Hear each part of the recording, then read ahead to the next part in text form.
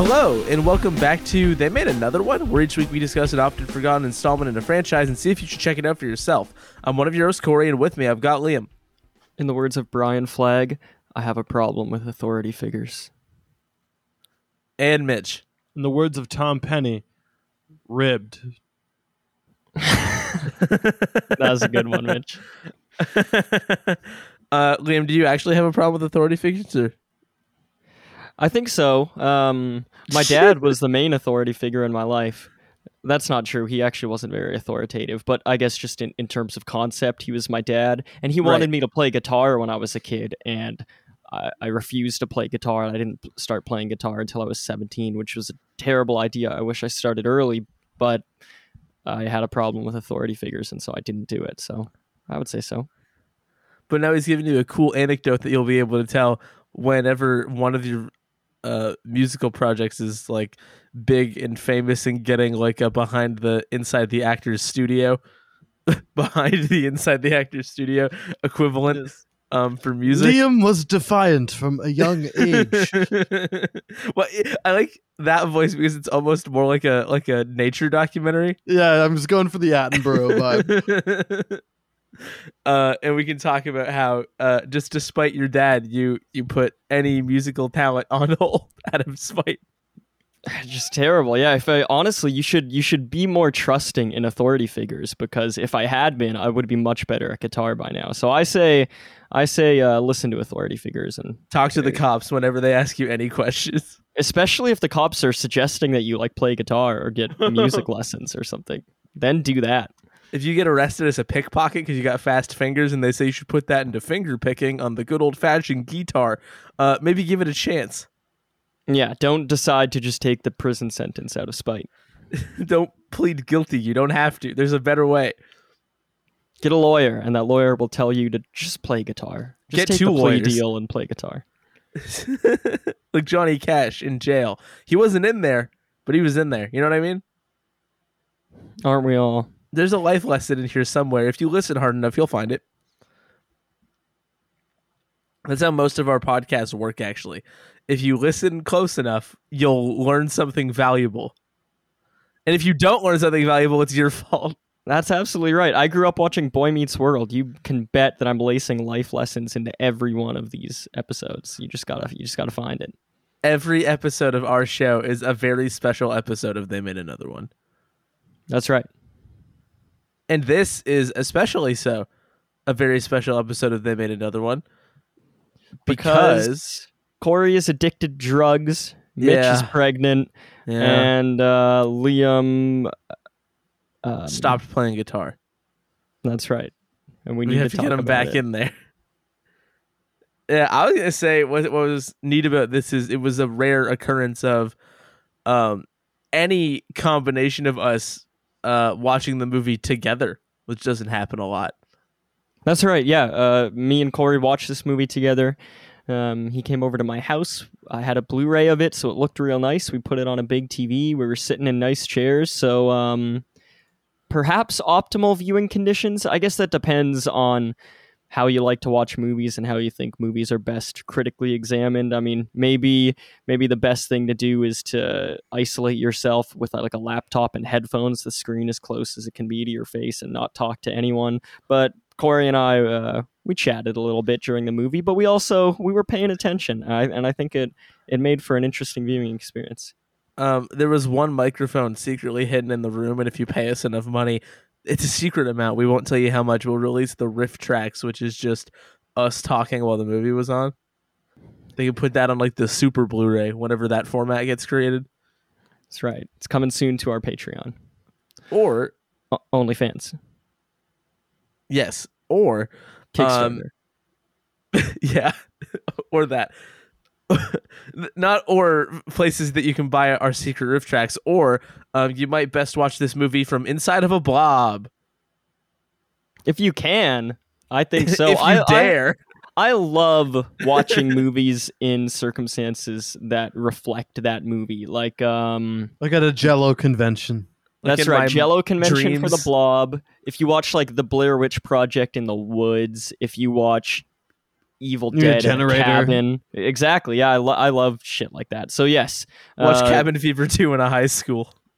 Yeah, watch Cabin Fever 2 while you're drinking a bottle of water. Watch Alien in Outer Space. Riveting experiences. Do you think anyone's ever done that? Anyone who's maybe- in maybe space at the has ever ISS? fired Alien? Yeah.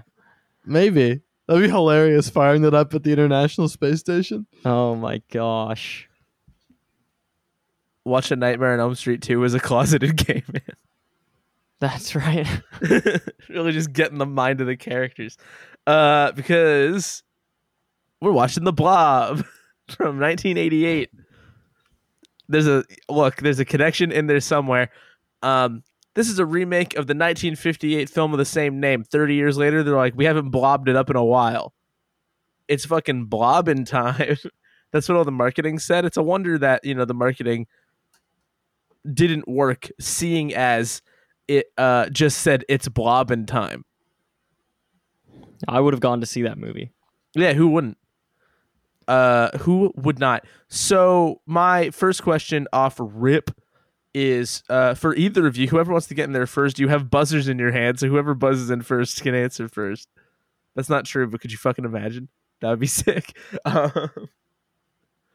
Do either of you have a history with The Blob, the original? Not much. I mean, I've seen it. Okay. What about Do you, you Liam? like it much? No, I kind of think of it more as the blah. It's Damn. it's sort of like chinsily made. It's like not that. It's very very hokey, and like it's a lot of people just talking in rooms.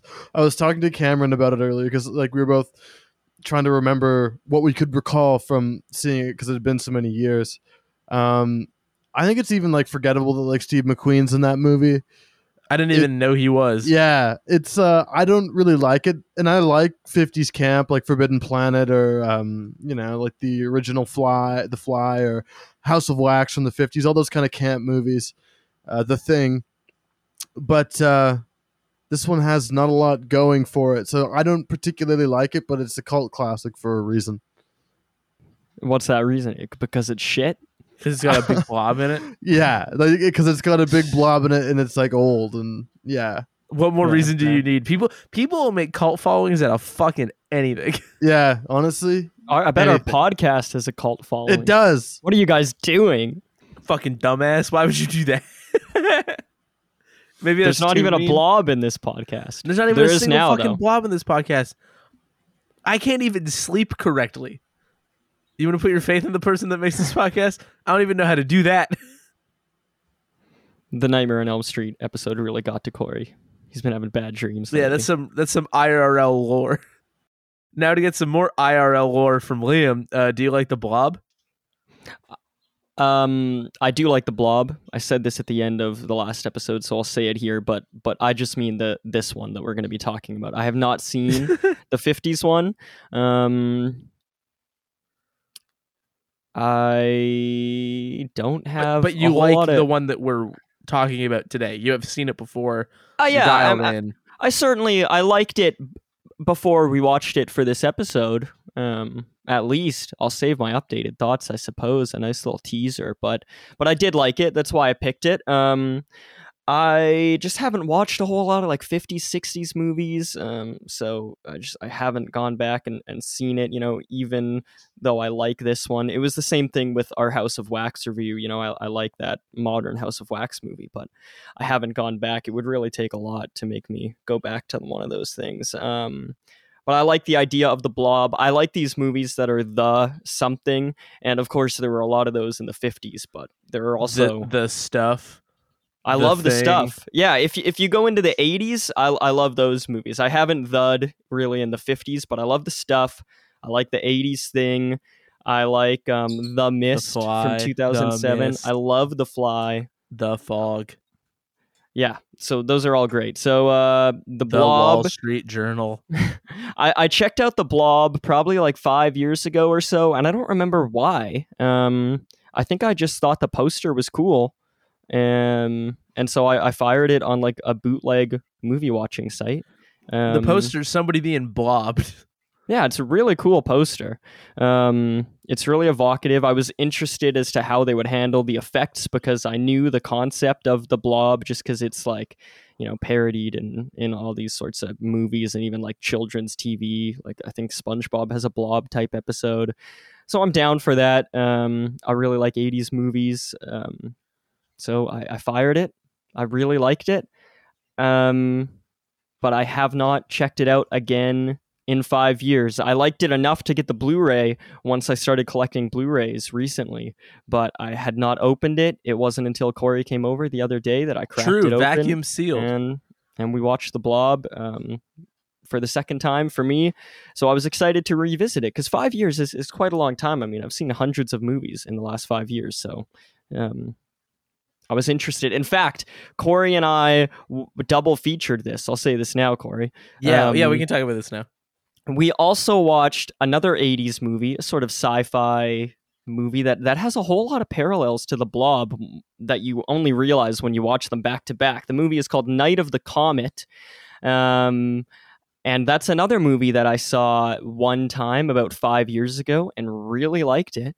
And over the last 5 years, I've thought about it. I've been like, man, that movie is awesome. So when I started collecting Blu-rays, again, I think I got it before The Blob even. I got Night of the Comet. And Corey was interested in it because of the poster. And he also had heard me talk about it on a podcast I used to do that I recorded about 5 years ago.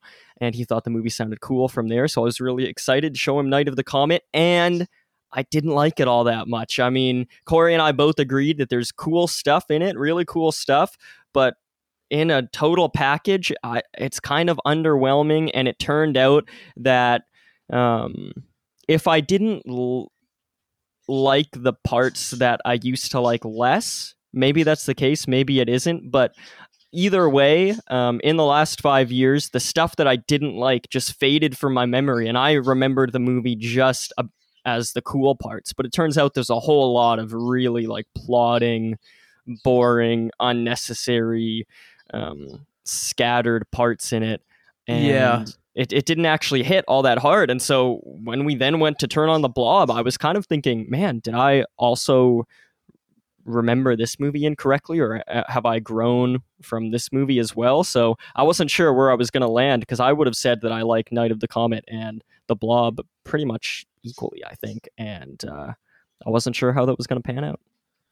Yeah, and for a quick Night of the Comet addendum, the thing that I will say is that little did we know there was much reason to double feature those movies.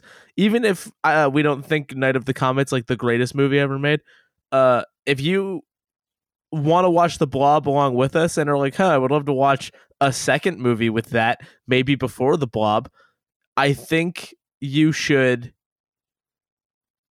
watch Night of the Comet beforehand, because there's cool visuals in it. It's got its moments, but it's going to tee you up for The Blob in a way that isn't like too high a level to potentially reach. You know what I mean?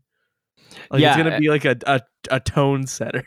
It's a tone setter, but it's also not going to tire you on the monster movie thing. Like I think a more obvious double feature would be something like the movies we already mentioned, like something like The Stuff and The Blob, or like Killer Clowns from Outer Space and The Blob. That would be really fun too. But still, Night of the Comet and The Blob are different enough movies. They're not both like sci-fi monster town invasion movies. Night of the Comet is about a comet that passes over LA and turns some people into zombies, and the rest of the people, most people, into sand. go missing. Yeah, and so you've just got like these two teen girls and this one motor or trucker guy, and they're just hanging out, and then they start to see zombie people. But it's not even a zombie movie. It's mostly just a hanging out movie with sci-fi elements. It has that whole idea of like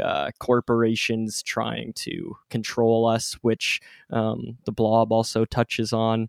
They both have old-timey movie theater settings.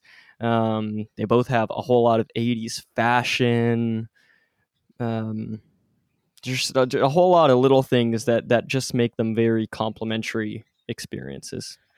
Yeah, and if you don't know what the Blob is about, what the vibe of the Blob is, the gist of it is that there is a meteor that crashes near a town, and an old man finds it, and it's got some kind of, I don't know, blobby, kind of slimy, sticky, gunky, chunky, not really, it's more of a smooth blob-like substance inside of it that is causing some problems for this old man. It's maiming him, it seems, and we've got your classic at odds high schoolers stumble across it, and that man starts like melting to death on account of the blob, and we learned very quickly that the blob is just sort of gonna eat everything in its path. It's some sort of sentient nightmare monster. It is. It like absorbs them too. The blob doesn't have jaws. It just is all blob. Yeah, it's hard to overstate the degree to which this is just a blob of like flesh goo. And it looks gross. And so in particular we have Brian and Meg. Brian is like your prototypical like Stephen King bully archetype.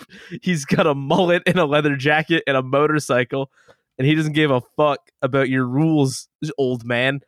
And you've got Meg and Paul, who are like, the cheerleader football quarterback couple. Very like, again, because it's a 50s remake, of course, but like very 50s sensibility to this until Paul shortly gets blobbed. And the tone of the proceedings changes very quickly. Someone who you think may have been your protagonist is kind of unceremoniously blobbed.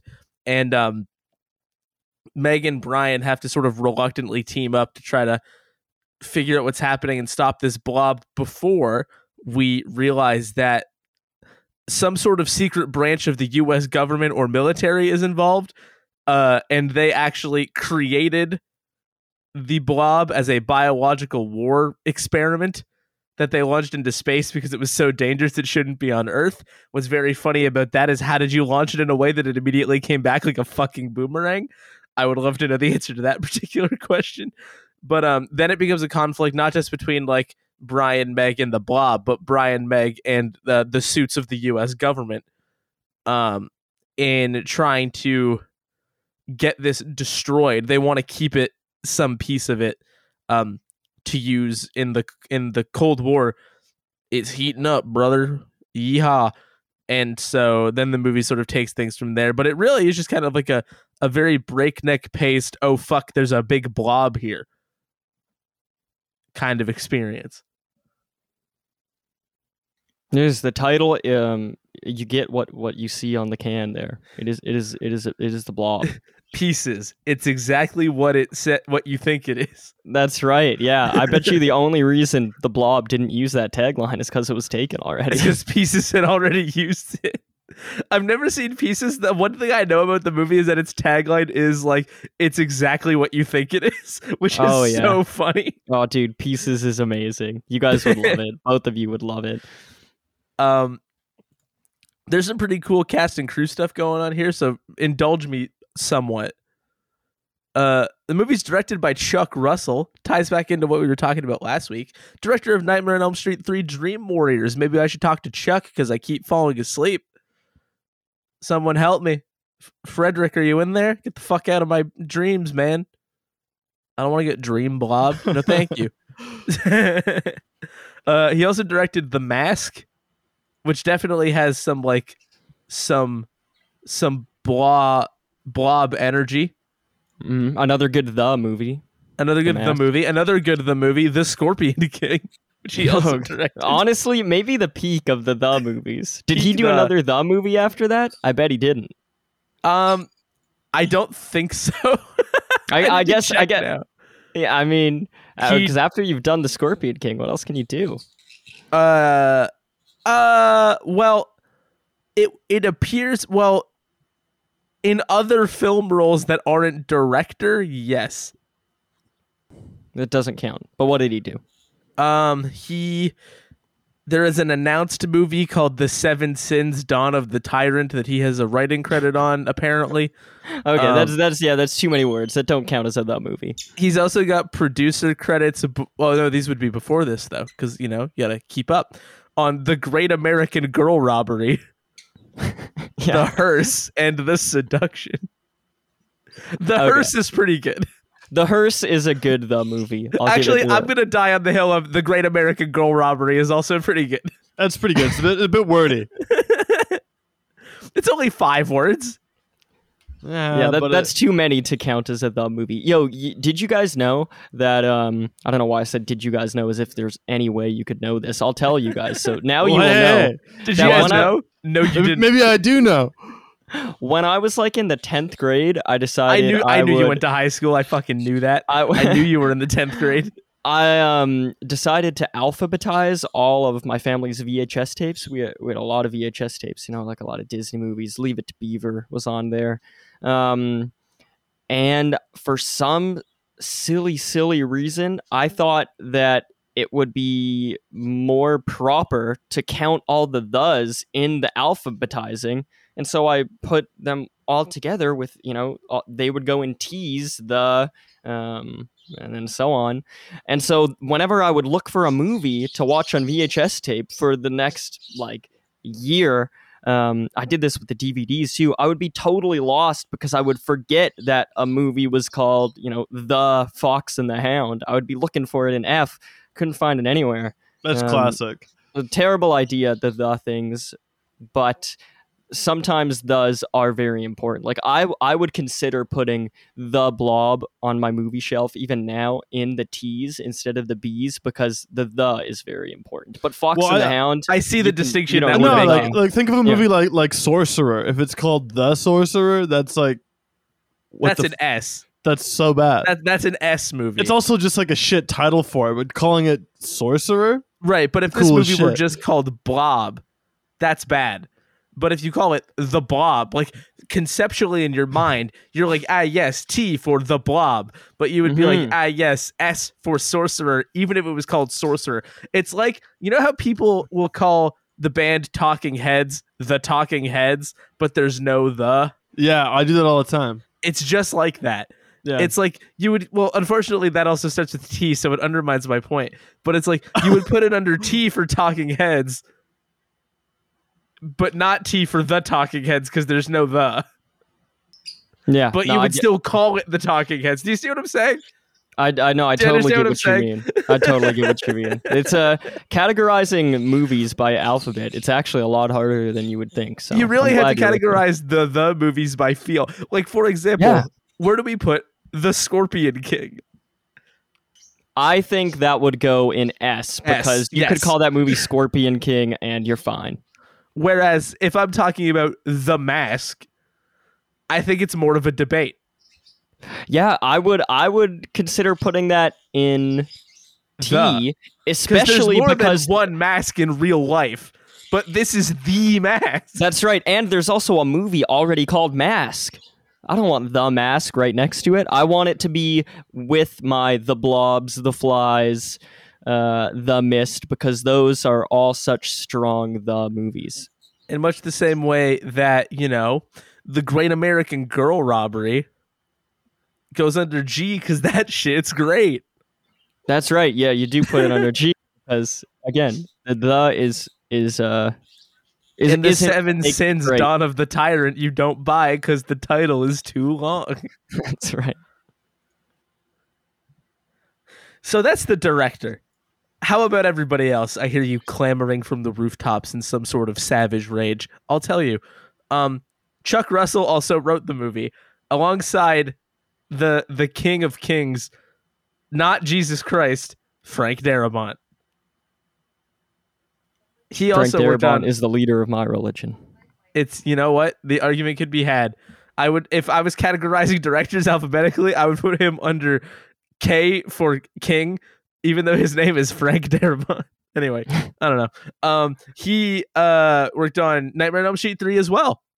Dream Warriors. Also, The Shawshank Redemption. Kind of a big deal. The Green Mile, The Mist, as mentioned. The Fly, 2, and The Adventures of Young Indiana Jones. Is that a TV show or is that a movie? It is a TV show. Mm. There's going to be a couple more junior and or young versions of characters coming up in this cast and crew. I think that's kind of fun. The Blob Babies. It was a sequel to the Muppet Babies. The blah. Contagion Jr. That joke was just as great the second time. This movie has 2 editors. One of them is named Todd Fuhrman, who didn't have many credits I could plumb through. But we do have Terry Stokes, who, guess what, also worked on A Nightmare on Elm Street 3, as well as Critters 3 and 4, and the Brady Bunch in the White House, back to haunt us yet again. Oh, we'll have to find out how the editing is in that movie. Yeah, and then we've got Mark Irwin on cinematography, who we've talked about before, and is that dude. Absolutely that dude. File him under T for that dude. Fright Night Part 2, Scream, RoboCop 2, Santa Paws 2, Ace Ventura Jr., 10 Things I Hate About You, Freddy Got Fingered, Dumb and Dumber, Wes Craven's New Nightmare, and The Fly 1. Dude gets around. Dang, yeah. Some hits, some misses. Ace some Ventura mids. Jr. Hit. Maybe. We'll have to find out someday. Oh, gosh, I bet we will. Didn't we threaten to do that once and decided against it? It's in possible. And around Ace Ventura 2 times? Right, I think it's on the list somewhere, so... And we've got... We gotta be careful, though, Corey Mm. and Mitch. We gotta be careful putting these movies off that we don't want to do, because all We're that gonna go does through a really is bad stretch. it just makes them more likely to be the last thing we ever do on the podcast. We're gonna be 90, and we're gonna be like, there's nothing left except Ace Ventura Jr., and then we're done. Very true. It's a slippery slope. It's only going to get worse with age, or well, I don't know. I don't know that for sure, but I feel like it could happen. Yeah. We can't rule it out. But we've got Michael Hoenig on music this time around. He didn't have too many things to add to our list, but there's some cool stuff in there, and in particular, I think some stuff Mitch is going to be excited about. Yay. The Max Headroom show, which isn't necessarily the most Mitch thing in the world, but what about Baldur's Gate? Fuck yes. In You must several- gather your party before venturing forth. He's done a ton of Baldur's Gate stuff, Okay, Michael, I've on the played music. like hundreds of hours in, Baldur's Gate 1 and 2 and Icewind Dale, Yep. the classics. Yep. Was he there for And, Icewind Dale too? Was that him? I hold that thought because I just wrote several Baldur's Gate related things because I was trying to save myself some space. So, I'm going to keep you in suspense just a little while longer. Listeners, look at your phones. You can type 1 for yes and 2 for no. Do you think he also did Icewind Dale? Baldur's Gate, Tales of the Sword Coast, Baldur's Gate 2, Shadows of Amn, Baldur's Gate 2, Throne of Baal. No ice. It's too bad. A lot of suspense, a little payoff. Classic. What if I told you he also had a credit on Koyaanisqatsi? That's pretty fucking dope. That's That movie pretty has cool. like incredible music. Yeah, so obviously he's not It's Philip Glass. for I think the most part. Yeah. Composer, additional music / musical director. I've added 2 things we don't normally address in this part of the episode because I couldn't help it. The casting in this movie was done by Joanna Ray, and I recognized that name when Liam and I watched this movie, and I was like, why? Why do I recognize that name? So I tried to internalize it so I could check later, and I remember why. This person's name has come up multiple times in movies where we have thought the casting was especially good. So not only has she worked on a bunch of David Lynch stuff that we haven't really talked about on the show because it's not like we're out here like watching Twin Peaks all the time. You know what I mean? But the Buffy the Vampire Slayer movie, she did the casting for, and Funny Games, the English one, she did the casting for. Okay. Great cast in that movie. Yeah. And obviously also this movie, but she is just like really batting 1,000. If you're looking for some of the David Lynch credits, Twin Peaks season 3 when it came back at the very least, Mulholland Drive, Inland Empire. Nope, early Twin Peaks as well. So all of it basically. Lost Highway. Yeah, man. She gets around. Firewalk with Me. So we did that in the show. It's cool stuff. And the VFX company on this movie, if I have my note correctly, because I took it when the movie was on, is called Dream Quest. Is that right, Liam? Do you remember? Yeah, it was Dream Quest. They also did the effects for the other movie we watched in our double feature. What do you know? Right. Yeah. All the more evidence. I saw their name in the credits and I did the comment, and I was like, that's a cool name. And then the movie ended. And what do you know? They're back in POG form. Crazy stuff. They're back in blob form. Let me run through this cast and crew stuff really fast because or cast stuff. Our lead here is Kevin Dillon. That's discount Ethan Hawke to you. Nice. Wouldn't it be discount his brother? I mean, I think Kevin Dillon was holding his own back then. I mean, maybe With Matt Dillon. Yeah, like some people might say that Matt was a discount Kevin for a while there, I think. Yeah. Although now that Mitch has made the Ethan Hawke joke, it really is right there. It is. Yeah, like look at that Wikipedia picture, everyone. The Wikipedia picture looks like Ethan Hawke by way of Chris Pratt. Anyway, he doesn't look anything like that in this movie. In this movie, he's got a giant mullet and a cool leather jacket. And he was also in Platoon and the TV show Entourage, and also a movie about the Doors. Shawnee Smith plays Meg. She is a fixture in the Saw franchise, which we have not gotten to yet. She plays Amanda in a boatload of Saw movies. Yeah, and is pretty also on significant one character. episode of Kim Possible and was in The Grudge 3. Dude, I didn't know there was a Grudge 3, I don't think.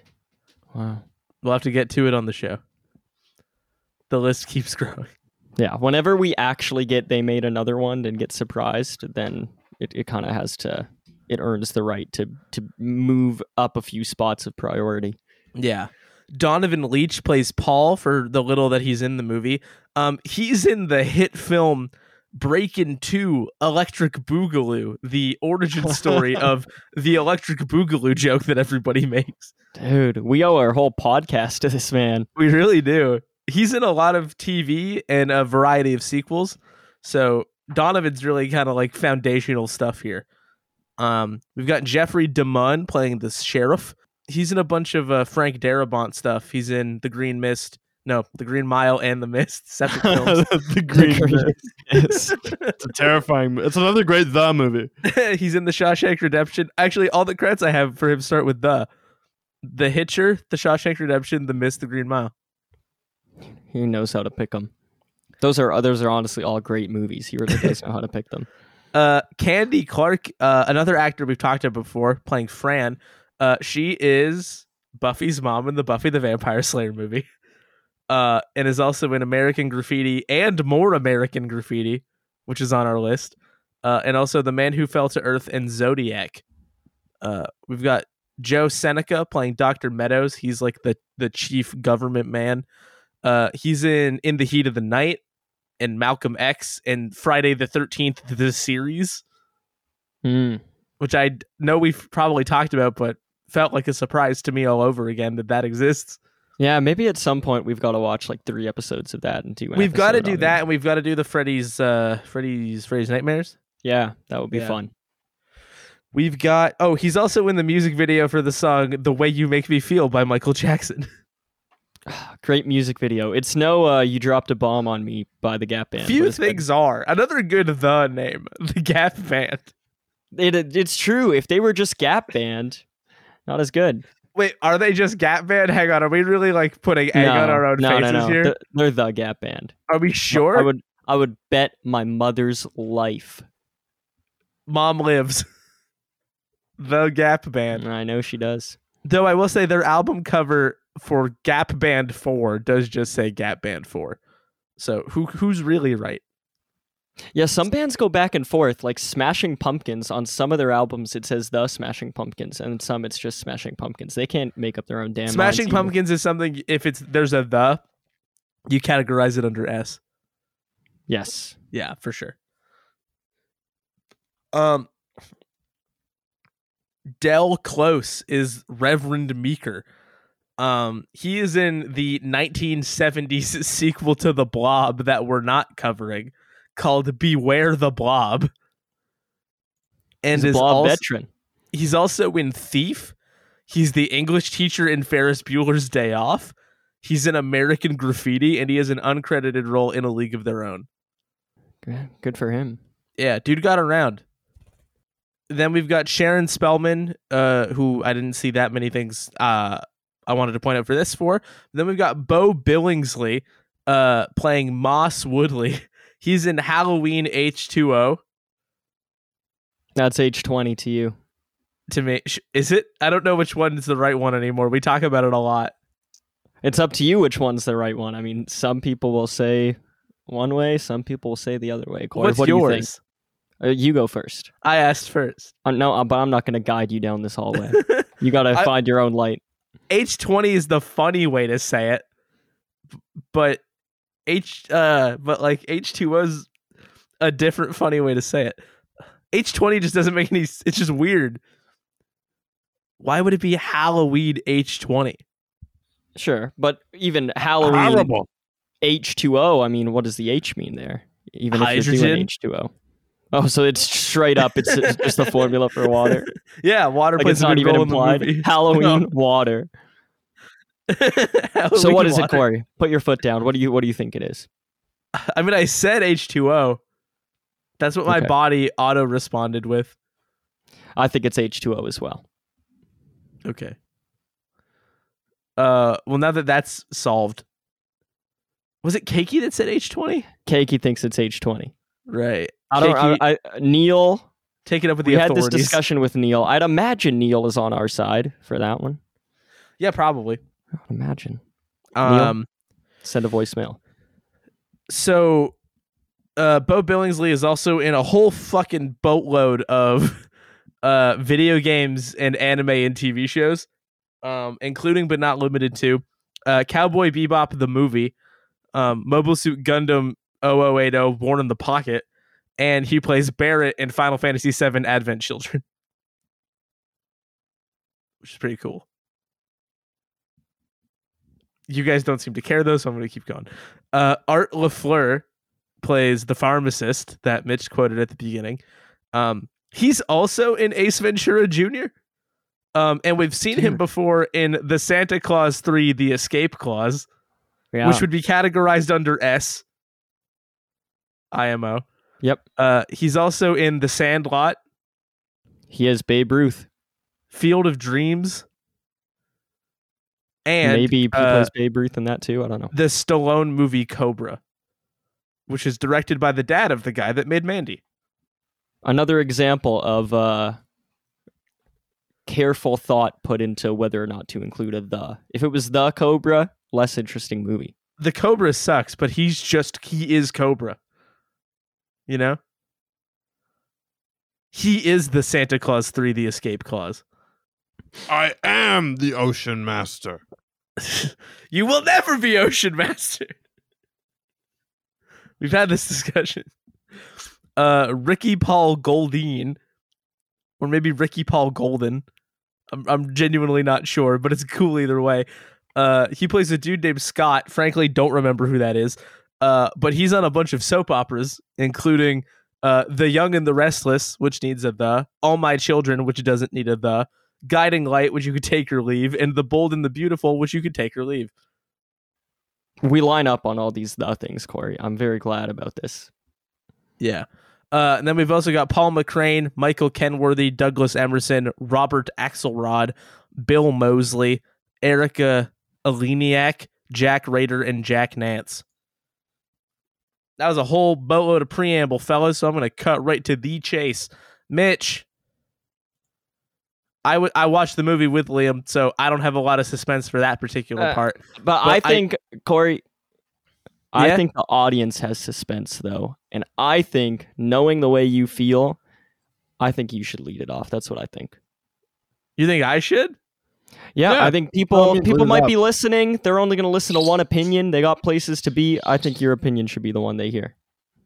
Okay. I've never been put on the spot like this. I didn't know Fuck you guys you. could do this. I didn't know this was allowed. I've got problem with authority figures. That's why I make myself the authority figure. I didn't realize this was going to turn This on guy me. can dish it out, but he can't take it. No, dude, I'm fragile. You must be Italian. Yeah, that's just like pieces of exactly what you think I am, which is Italian. Anyway, I think this is one of the best movies we've ever watched. Period. In our Really? lives. For the podcast, yeah, absolutely. It's like easy. I'm gonna pull a number out of my ass a little bit. It's like top 8, probably. I'll keep that So in mind hey, for our man. yearly wrap up. Yeah, no, like it's gonna be. You said, and I don't mean to undercut you immediately, but you said after watching it, it might be the one. It might be top 1. Right, but then I remember that we've watched over 100 movies, and I wanted to give myself some space to be a little bit off. Okay. I That just seems want reasonable. But the no, to be clear, listeners to know, though, Liam is right. yeah. We finished watching this movie, and I said that might be the best thing we have watched on this show, period. And I stand by that. This movie's fucking awesome. Very nice. Go on. What do you like about it?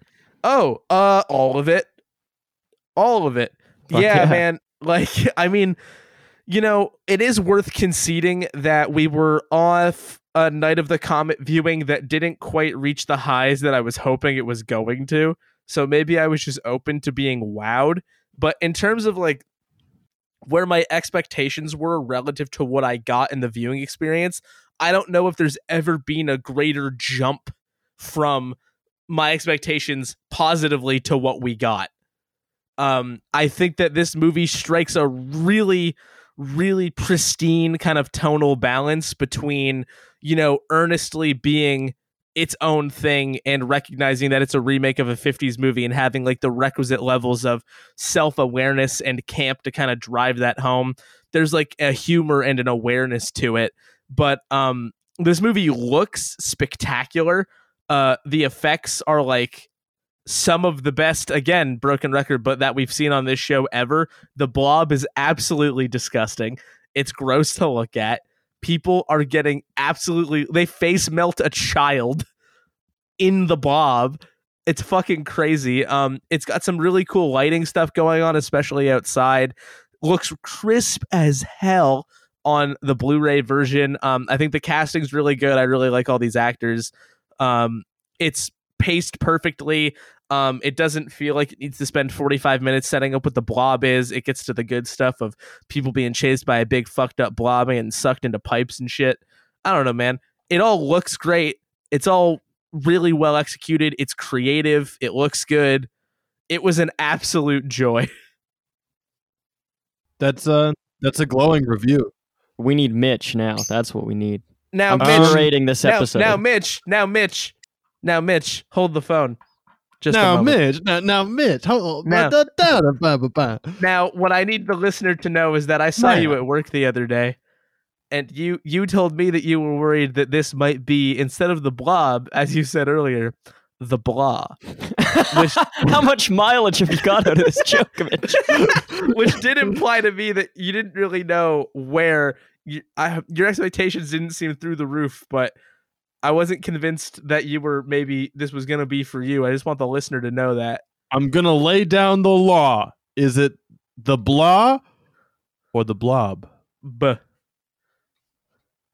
Well, no, I agree with a lot of the things that you say. I think it is. I saw a high definition thing. It looked gorgeous. I love the fashion. Did you say I love the fashion? I love the It's a That's really an like, awesome. No, stylish- but I agree, but that's an awesome thing to take away from this movie. Is like, Yeah. it looks great. I think it looks great. I think in a lot of ways it's empty in ways that I think most disaster movies are. And it has these procedural elements that are left over, I think, from the original, because the original, it feels almost like a police procedural, but also the same sort of trappings that every disaster movie has. And on that point, I think I find it like a bit trite, but in every other way, like I think in terms of like effects and just like how awesome some of the kills are. Yeah, I think it's a really like fun movie. I just think like the characters are they're kind of like vegetables floating around in an aspic, you know. It's there's not a whole lot to them. He rides a motorcycle, actually. How dare you? But good movie. It's a yes from me. I don't know if it's like one of the best we've seen, but I had a fun time with it. And there's a lot about it that's like, it's got a good sense of humor too, which I think is important. It doesn't take itself too seriously. I hate to tell you this, Mitch, but next time Corey sees you, he's gonna kick your ass. And I know this because after we watched the movie, clock's ticking, motherfucker. After we watched the movie, Corey said, "If Mitch doesn't like this." I do like he it. said this. He said, if Mitch doesn't love this movie, there's going to be hell to pay. And I said, Corey, well, what if he? And I think he said, if Mitch like doesn't like this movie, if Mitch doesn't like this movie, there's going to be hell to pay. And I said, well, what if he doesn't love it like you do, but he's like, yeah, that was good. That was a good movie. And Corey looked me dead in the eyes and he said, that's not enough. So Corey, how are you feeling right now? I'm gonna have to think about it. Well, we can get more into like what I liked and what I didn't like as we keep discussing. It genuinely sounds like you're trying to like panic to defend yourself. Hey, Corey, ho! No, it's I could explain. It's that gif of Andre the Giant just like looking absolutely terrified with people coming at him from like both sides.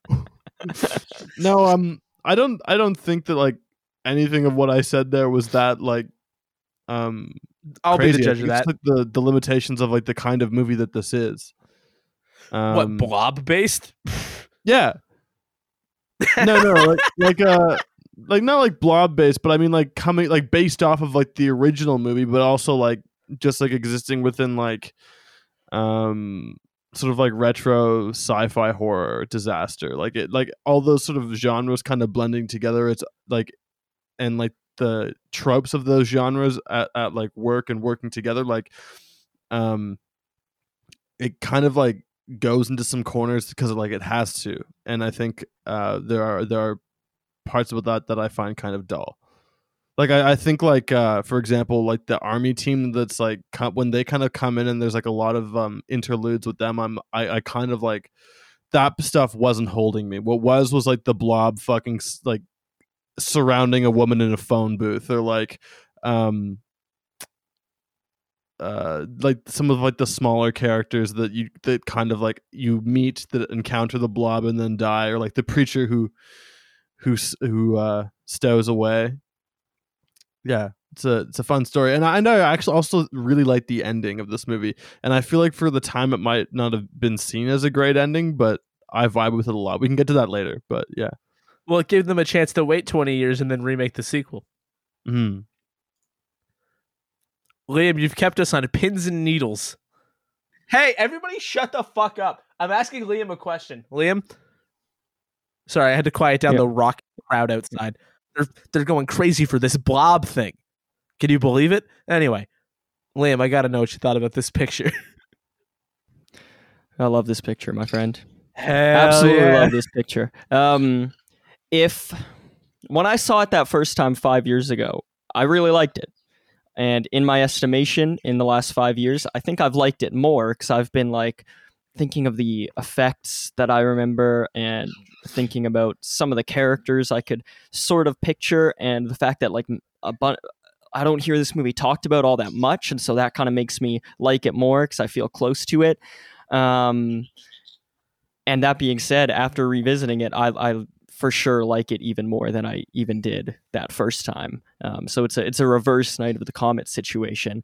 I totally echo what you guys say, where the effects and the kills are just so much fun to watch. Like all throughout the movie, they just keep finding creative things for the Blob to do to kill someone. Yeah. And they And find we were like hooting and hollering about it. It plays so well in a crowd. yeah, Even a crowd of two. even a crowd of two. And they also find ways to make the kills that the Blob does look interesting every time. You know, you could have the Blob They're all interesting. come at it from a different angle, and still, like, if you cut away, it might not be that interesting. But this movie doesn't cut away, and every kill looks different, looks really incredible. Like, this movie, I think, could have been a lot campier, and it does have that sense of humor that Mitch mentioned, which is really charming. But in terms of the deaths and the stakes here of this Blob eating people, I think this movie plays it dead straight. And I think it is absolutely horrifying. Like, the effects in this movie, even though they're outlandish and unlike anything you've seen before, it communicates that great horror movie feeling that I love, where I'm watching it and I'm thinking, if this were to actually happen, that is exactly what it would look like. And that often scares me more than anything. So when you see this sci-fi, gelatinous, otherworldly, but perhaps not otherworldly, Blob eating people, you know, of course, none of us ever seen that happen in real life. But watching it depicted here, I'm like, yep. That's what a Blob would look like if it was made by man to do a certain thing and became corrupted. Yeah. And that is the way that a human's body would react to being destroyed from the inside out because of it. So I think the movie really plays as a horror picture, and is just like totally gangbusters. And then to Mitch's point, where maybe the characters feel kind of slight or clinical, you know, like with the scientists, where you said that sort of drags a bit. I think that the first time through, maybe I felt that way. I don't remember for sure, but I know that I remembered the movie as being a special effects extravaganza. And even after that first time, I was like, that might be my favorite practical effects in a movie ever is in that movie. I think so too. It's up there. It's up there for sure, but I didn't think of the characters all that much. And now upon revisiting it, I think that the characters here take it right to the next level for me. I think it does just the right amount of character building and character inferencing, because it doesn't spend a whole lot of time with them. This is an ensemble movie where you've got side characters. It's a small town vibe, so you've got like a waitress who works at a diner. You've got some teenagers at Makeout Point. These are all characters that you can't spend a whole lot of time with. You know, you're not going to learn how they got to this position and what their goals and fears are. But I think in the way they're acted, and in a lot of times, like the way they're dressed, like your point about fashion is honestly really true. I think that this just feels like a lived-in town to me.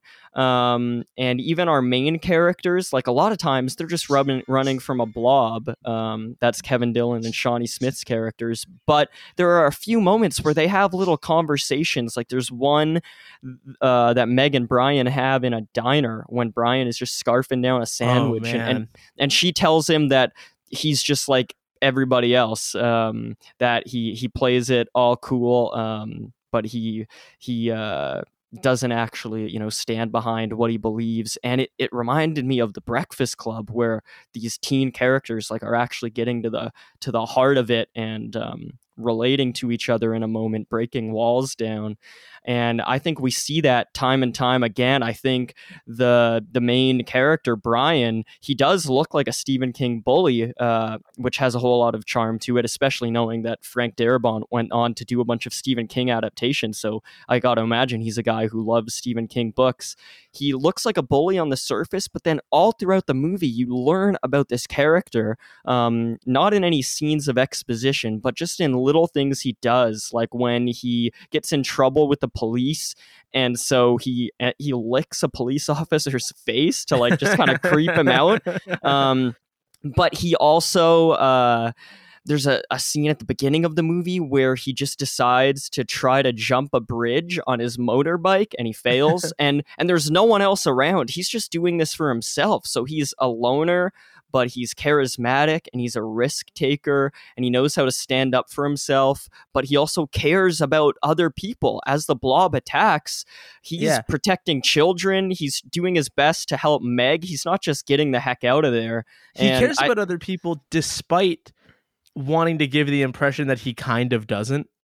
Yes. You know, like when they have to bring the old man to the hospital, he wants to get the fuck out of there, largely because I think there's the risk of him getting, blamed for something that wasn't his fault. But at the same time, like his immediate sort of return to like, actually, I want to see through this. Clearly there's something more going on here. It does speak to like a baseline, just like care that he does have. That I think, the movie like sets him up really well to make the usurping of the trope really believable, which is nice. Yeah, I think that this movie feels very novelistic. It feels Stephen King-esque. Watching this, I can picture it being a 500-page or more novel. And Stephen King has written books like this because he's a kid of the 50s. He grew up on this stuff. Go ahead, Mitch. I'm trying to think. He's got this one short story. It's in The Late Shift, and it's about like, I think it's The Late Shift. Maybe it could be Nightmares and Dreamscapes, but it's essentially about like this kid and like his dad like locks himself in his room and like he just like leaves food for him, and then he eventually finds out that his dad's like turned into like this big like blob and it like destroys the town. I don't remember which one it is, but it's a great short story.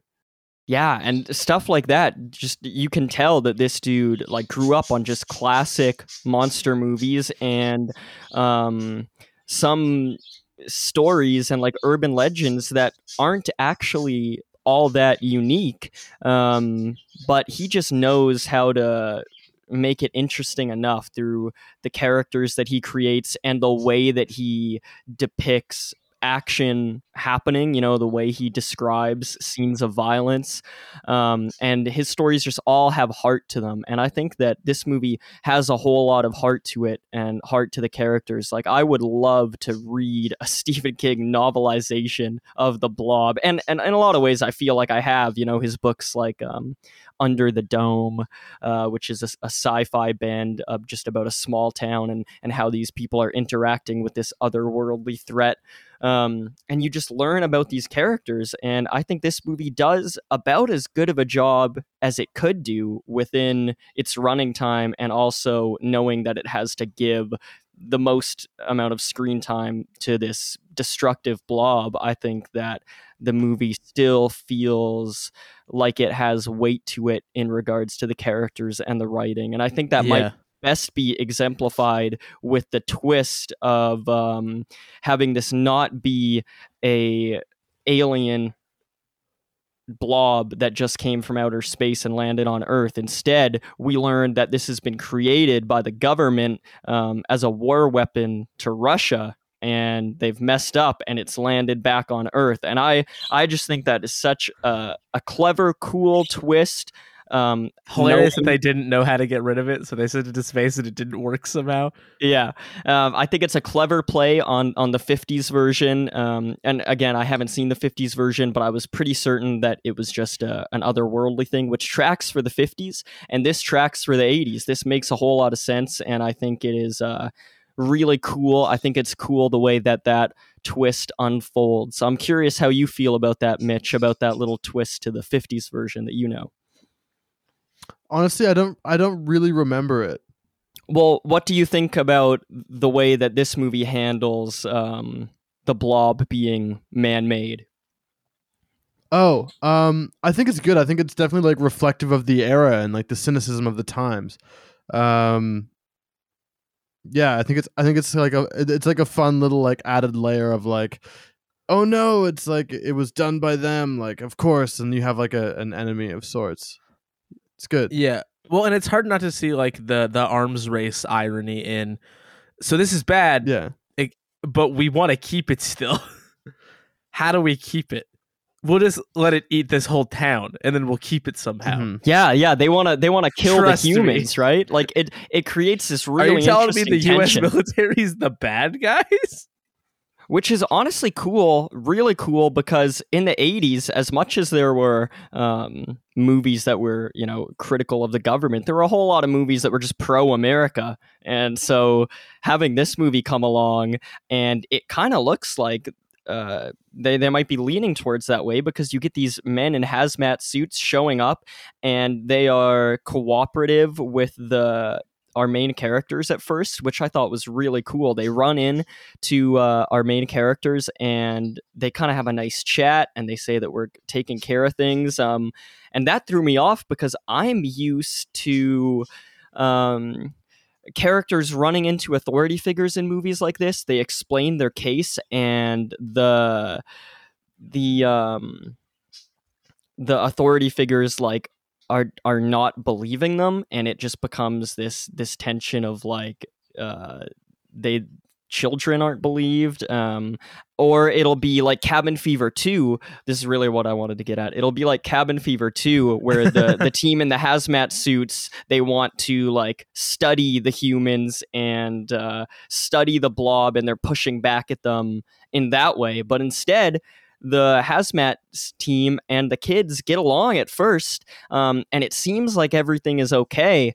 And then you gradually learn that, oh no, this is more sinister, but it was just holding a card to its chest the whole time. And the hazmat team wants to keep the blob intact because it is their creation, and they want to use it. They know that they've messed up, and their solution to that is to kill, or at least not care for the human lives in this town. And that's something that, still rings really true to me. We kind of see this stuff in the news nowadays, just this disregard for human life in order to maintain the clean image of these higher ups. They don't want to admit that they've messed up, and so they are going to push back against the humans instead. And so I just think it is a really good bit of storytelling. Yeah, and I think it fits too, just within the wider, I'm going to say sense of humor, because it's not that it thinks that part is funny, but it does lace some of it with a bit of humor. But even beyond that, I think that awareness of hey, it's not that surprising to see that the U.S. government or military or whatever is actually the bad guys kind of goes along with the joke that they make in the hospital when the guy has the blob on his arm, and they're like, hey man, there's something happening, we don't know, something's bad. And there's does he have insurance? How do you want us to approach helping this guy if he doesn't have insurance? And it's kind of, maybe it's a tired joke to some now, but just again, it's that institutional disregard for human life in the face of something that's clearly obviously bigger than that and very bad. Just being sure, okay, the guy's got the blob on his hand, but does he have Blue Cross or what? And it's dude, you're missing the fucking point. Yeah, good point. I really like that as well. And I also just like how Vuna just talking about what they're doing with characters, how in a relatively tight runtime, they still find the time to just build up this town a little bit as the arrival of the blob is sort of happening in kind. When you have the sheriff and the woman who works in the diner just sort of casually flirting with business cards and receipts, and if they can see each other later, and just planting some seeds of some basic small town charms. And you've got the football game, and you've got all of these sort of tent poles, and then I just think it does a good job meshing that process with the what comes later and how heightened everything gets really quickly. I think that all works well together. Yeah, I think so too, and I think it all pays off as well. With Fran, who is the waitress at this diner, and she's kind of getting flirty with the sheriff, and later on when some blobby stuff starts going on. She runs into a phone booth and she's frantically trying to dial the sheriff with the number that he gave to her earlier, and the phone isn't working, and the blob is starting to envelop the phone booth that she's in, and then she spots the sheriff floating dead inside the blob, dead and like kind of decomposed inside the blob. And that's one of the few deaths we have that is off screen, that is not relished in the goopiness of how the death happened. But it's very deliberate in that one is off screen, because you're just living in fear with this woman, and then all of a sudden you're presented with like the gravity of the situation, that the dude that you're trying to get to help you, the dude who should help you, the small town sheriff of this place who should be able to take care of things, he's already gone. He didn't even stand a chance. I think it's just really, really cool. Now seems like as good a time as any to talk about one thing that Liam and I noticed, which is that this movie's got Spider-Man credits, and the whole opening feels like a movie that was made in like 2003. I don't mean literal Spider-Man credits. I mean that shit looks like a fucking Sam Raimi like Spider-Man movie. I don't think it's the same font exactly, but it looks like it. But it looks like it should be. It's like this steely finished font, and it's got that like the shadow of color rather than like colored font, and then like but that crane shot up to the crowd at the football game right at the beginning feels very 2000s. Like if you just changed the outfits of the crowd, you could tell me this came out like alongside like the Tobey Maguire Spider-Man movie, and I'd completely believe you. Like yeah, it was really something. And by the same token, the last scene of this movie, where you've got the preacher preaching his blobbiness, and I want to hear Mitch talk about this, but the way it looks, I was saying to Corey, what the heck just happened? This looks now like a movie that came out in the 2010s. Like this looks like an A24 movie, and I don't mean like just in like. Yeah, and I don't even mean just like in the framing, like it's like literally like in the quality of film and the lighting. It was really strange. Like it suddenly felt like very modern in a really, really cool way.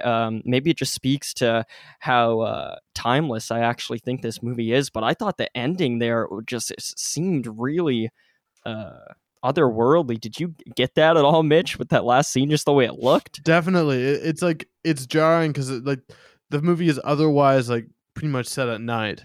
Oh, and, yeah, good point. All of a sudden, which I like. I like movies that are set during one night. But it's jarring to suddenly be out there in this sort of bright, like sun-baked landscape, and there's something about, I'm not sure if it's like the stock that they're using, but it's very clear and it looks very modern, and I think it's like a good twist ending. Like it's a really offbeat ending to just sort of have this pastoral, maybe pastoral, but this preacher character, and he looks absolutely unhinged. His costume there is great. And then it's like, oh yeah, remember what happened when he took this thing? And I completely forgot that he did that, and I just thought it was gonna like blow up in his pocket or something. But yeah, very, very interesting to kind of have it like infused with religious myth as well. And I think it says so much. Like it's like an interesting sort of development in like the lore that's existing already, is to sort of infuse it with that. It's a great ending, I think, but offbeat, and I don't think it would have been like a super like thirst quenching ending for audiences in the 80s, or I'm not sure. Like it doesn't feel like a conventional sort of ending that a movie from those days would have had. Maybe word of the ending got around, because the movie did only make $8.2 million. Well, really? When on a budget of $10 million, it made 8.2. That's it. It is a very expensive looking movie. That sucks. When the movie ended, though, Corey, when this credits started, you were going, "That's it? What? That's all?" Yeah, so what did you think of the ending? I was just ready for more. I don't know. I don't know if I actually have a problem with the ending or I just wanted more movie. You know what I mean? Yeah, because the runtime is fairly I was short. happy eh? with the length. I wouldn't want it more of it. It's I good. don't I was think. just like, I could have just turned it on again and just watched it again. Like, that's how I felt about it when it ended. You liked it that much. Yeah, man, I'm all about the Blob. I really like the ending too. I think the way it's shot adds to the creepiness of that final scene. Like it sort of feels like It's real close on him. It's real fucking sweaty. Oh yeah, It's yeah. real, It's like, and it feels like an epilogue. Like it feels it is an epilogue, but it feels like it's separate from the rest of the movie. Mitch's point about the rest of the movie being at night and this being in like extreme daylight, but it's also like they're under this tent thing, but sunlight is still just soaking through. It feels like when you're like reading an old 50s like horror comic book and it ends and then you go to another location briefly for the stinger, and this feels like such a good stinger, right? It turns out that the preacher has collected a little piece of the blob and he's been keeping it in a jar, and now he's preaching to people that eventually doomsday will be upon us again, and so it's like he's gonna do some shit with that blob. But it's also, I don't feel robbed. You know what? Actually, that can I make an argument? I don't think it's a sequel tease. And not just because it didn't make money, but I honestly wonder, like, how do you do it without just making the blob again? And I seriously think that we're so used to movies getting like 80 sequels now that we're liable to assume it was a sequel tease when maybe it was just like an enigmatic ending for the movie. Well, there were already two other Blob properties at least before this movie. So I feel like it's not unrealistic to think that, like maybe they were setting up another one. I'm not saying there was like a 0% chance, but like... Yeah, leaving that door open is a possibility, I think. But yeah, super great ending. Just consider in your mind's eye that it could just be an enigmatic ending. I think it could go either way. Yeah, I think it works as both. I mean, to your point, Corey, you said you could have just turned this on and watched the movie again. And so who's to say that after they finished it, they could have been like, that movie that's a sick movie. We should be able. People are going to love this. People are going to want another one. If we it makes want to more do than another $8.2 million. And so, we'll set this up and maybe we'll get to do another one because people are going to want another one. And unfortunately, there weren't enough Corys out there, but there should have been, because I would happily watch another one of these as well. Do you want a bar in the trunk of your car? Like in the hit film The Blob? In the trunk of your car? Like The Blob. Oh yeah. No, I feel like that encourages drinking and driving. And it had like a shag carpet, and it was like a Pimp My Ride ass trunk, and a bunch of rings. And a bunch of rings. What a creep that guy is. His death is pretty fucking sick. Yeah, amazing. That's like it's just that's an example of like being conservative in your storytelling. And just making it all pay off. Like you set up that these teens are at makeout point together, which is classic. They're at makeout, the tree in the woods where everything happens in this movie. Yeah, and she's drunk. She's kind of falling asleep. She doesn't want to do anything. He still wants to do stuff, and so you're like, "Fuck this dude," and the blob is coming for him, and the blob gets him in a way you wouldn't expect.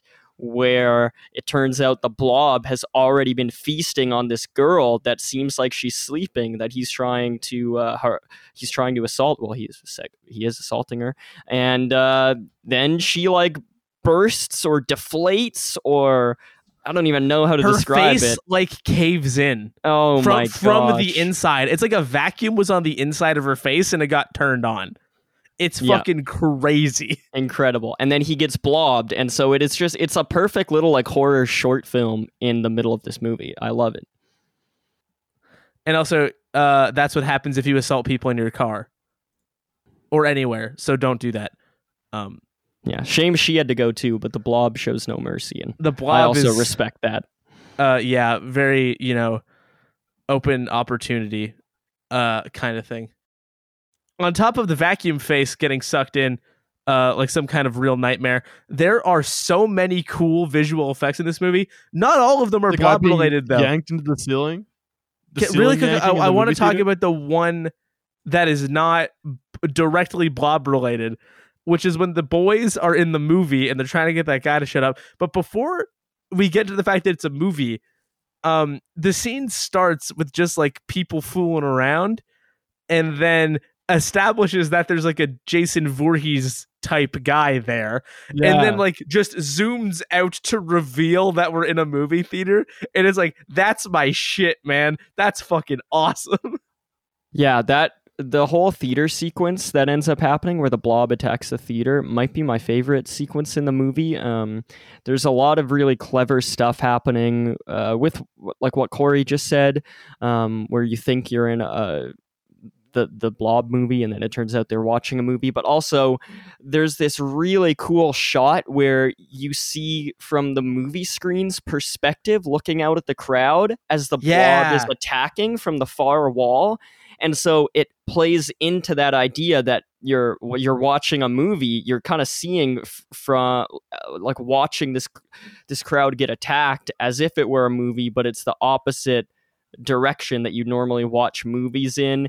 And then there's this wicked strobe light happening that makes the whole thing feel very dramatic and frantic. But Corey pointed out as we were watching it that it also does a good job at masking any of the stop motion effects that they were using for the blob. And so it's really cool shorthand that is practical in the way that it's getting the filmmaking across. This is something they might have needed to do to make the effect work. Yeah, but it actually makes the effect creepier. So good. Yeah, like it's even if they had stop motion techniques where it could have just looked great without the strobe light, you don't need to hide anything. I think the strobe light actually makes the scene scarier. Yeah, 100%. And it looks just exceptionally cool. It's just one of those things where it's just like anytime you do anything like that, it's just unimpeachable. It just looks great every time. But like every moment, this like the arrival of the meteorite with the blob in it looks great. They have a big like pyro explosion when it hits the ground, and then like with the stick. Yeah, and like, but like, and the practical effect of like the blob itself in that like meteor that looks like a walnut, like, just looks super great. And then like, Paul getting sucked into the blob in the hospital, the half body left over, the old man, like, oh man, when they go, and when they're having the conversation where Brian and Meg are talking, and as Liam was talking about, Meg is trying to explain like, hey man, there's a big fucked up blob. And he's like, you sound like you're on drugs. And, you know, she's just frustrated with people not taking her seriously, which is, you know, something that you get a lot. But then when they have to go to the back and the guy is like just reaching his arm into the sink and gets like fully pulled into it, and is like his head goes through like the drain of the sink and it like crushes him up. Like it's, oh man, it's fucking awesome. It's just fucking crazy. And it looks so good. Did you have a favorite effect, Mitch, or like a favorite blob moment? Yeah. I think the bit where the blob falls from the hospital ceiling is pretty great, and it kills Pete from Twin Peaks. I don't remember the actor's name. Yes. But that particular death where they like walk in on him and you see it like fucking eviscerating his face is so like brutal. I think the phone booth one is particularly effective as well, and like great camp. There's, I think also just like when the blob starts getting bigger and moving around and you start seeing like the masses of people inside of it, like almost like I said, like carrots in an aspic or something, like one of those like gross jelly dishes from the 70s that like has things inside of it. The vegetables. My grandmother made jello. one of those for me once, and it was like, wasn't my favorite. But yeah. Yeah, I love all those sequences. All those things are great, yeah. but my favorite would probably be the phone booth kill or the one before in the hospital. Yeah, those both have such scary moments to them. Like when you see Paul kind of like gasping for air and reaching out for his friends, but he's also covered by this gelatinous, villainous material. And I thought, even on my second watch, I had forgotten that Paul dies early, and the movie positions him. It feels like the main character. Oh, the sink. Oh, the sink is incredible. Oh my gosh. The sink is actually probably my favorite kill. Dude, yes, and then the blob shoots out of there. Oh my gosh, it's really clever. And I love that the blob is growing and changing, and maybe even like getting smarter. It's kind of hard to tell, but it feels like as the movie goes on, the blob never gets tired. I never get tired of the blob, because the blob is like developing. It's getting bigger. It's killing people in different ways. And it's just this really fascinating unraveling that, again, like, it feels novelistic because the movie just keeps building and building. It's really cool. Yeah, and I also think like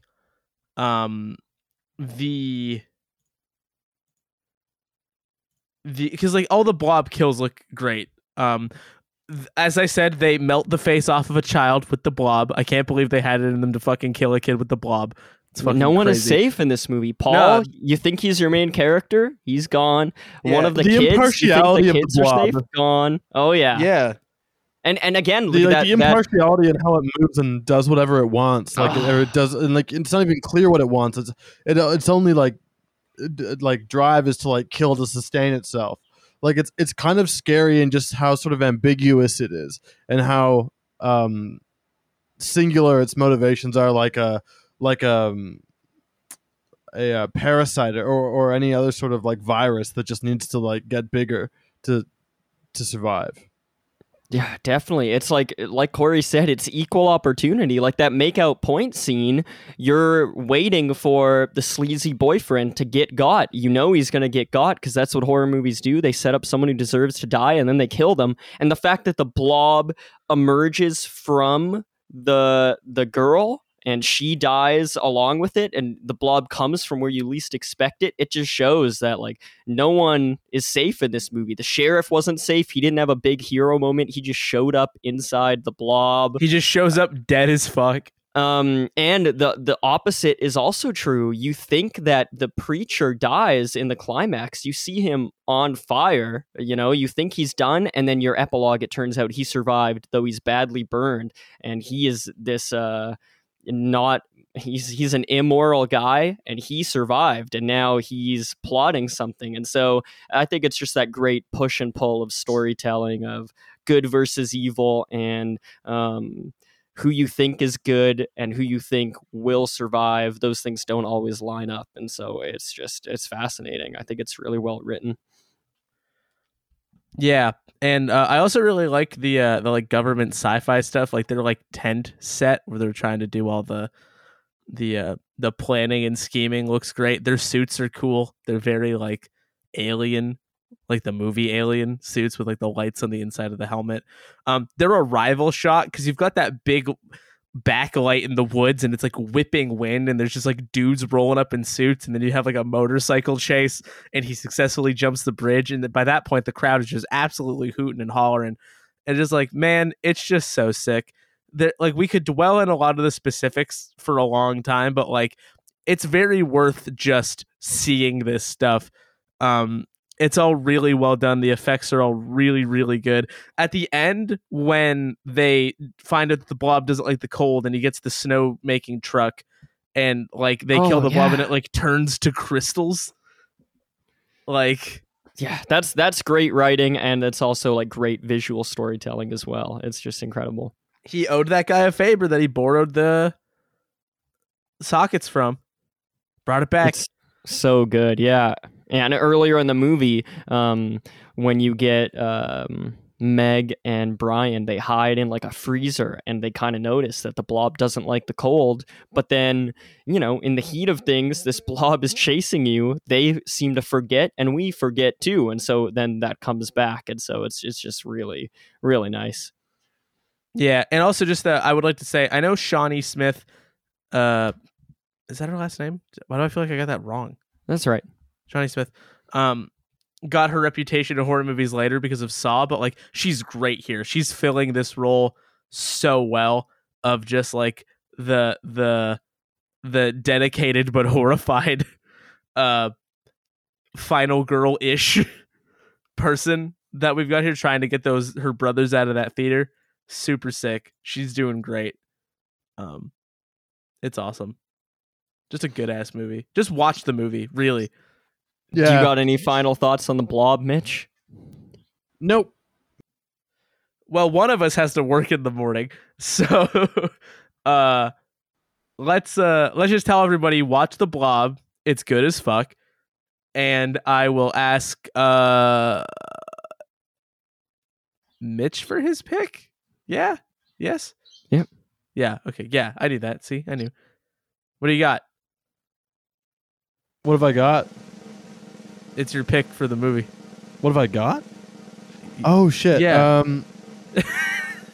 I want to do A Better Tomorrow 2 by John Woo. Oh fuck.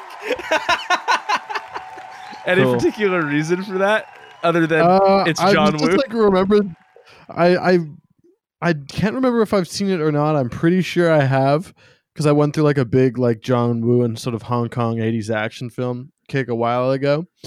And yeah, I want to like check it out again. So that's what we're doing.